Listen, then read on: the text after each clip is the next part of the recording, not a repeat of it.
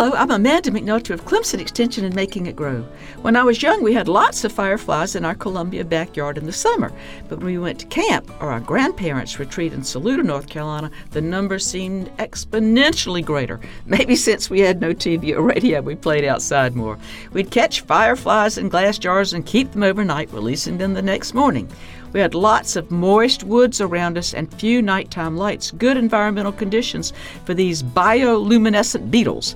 Now there are fewer and fewer in almost all places. The larvae can live for up to 2 years in the soil before emerging for a short adult lifetime. That means plowing, timbering, new housing, and road construction all take their toll. Keep some areas of your yard undisturbed and cut the lights off at night.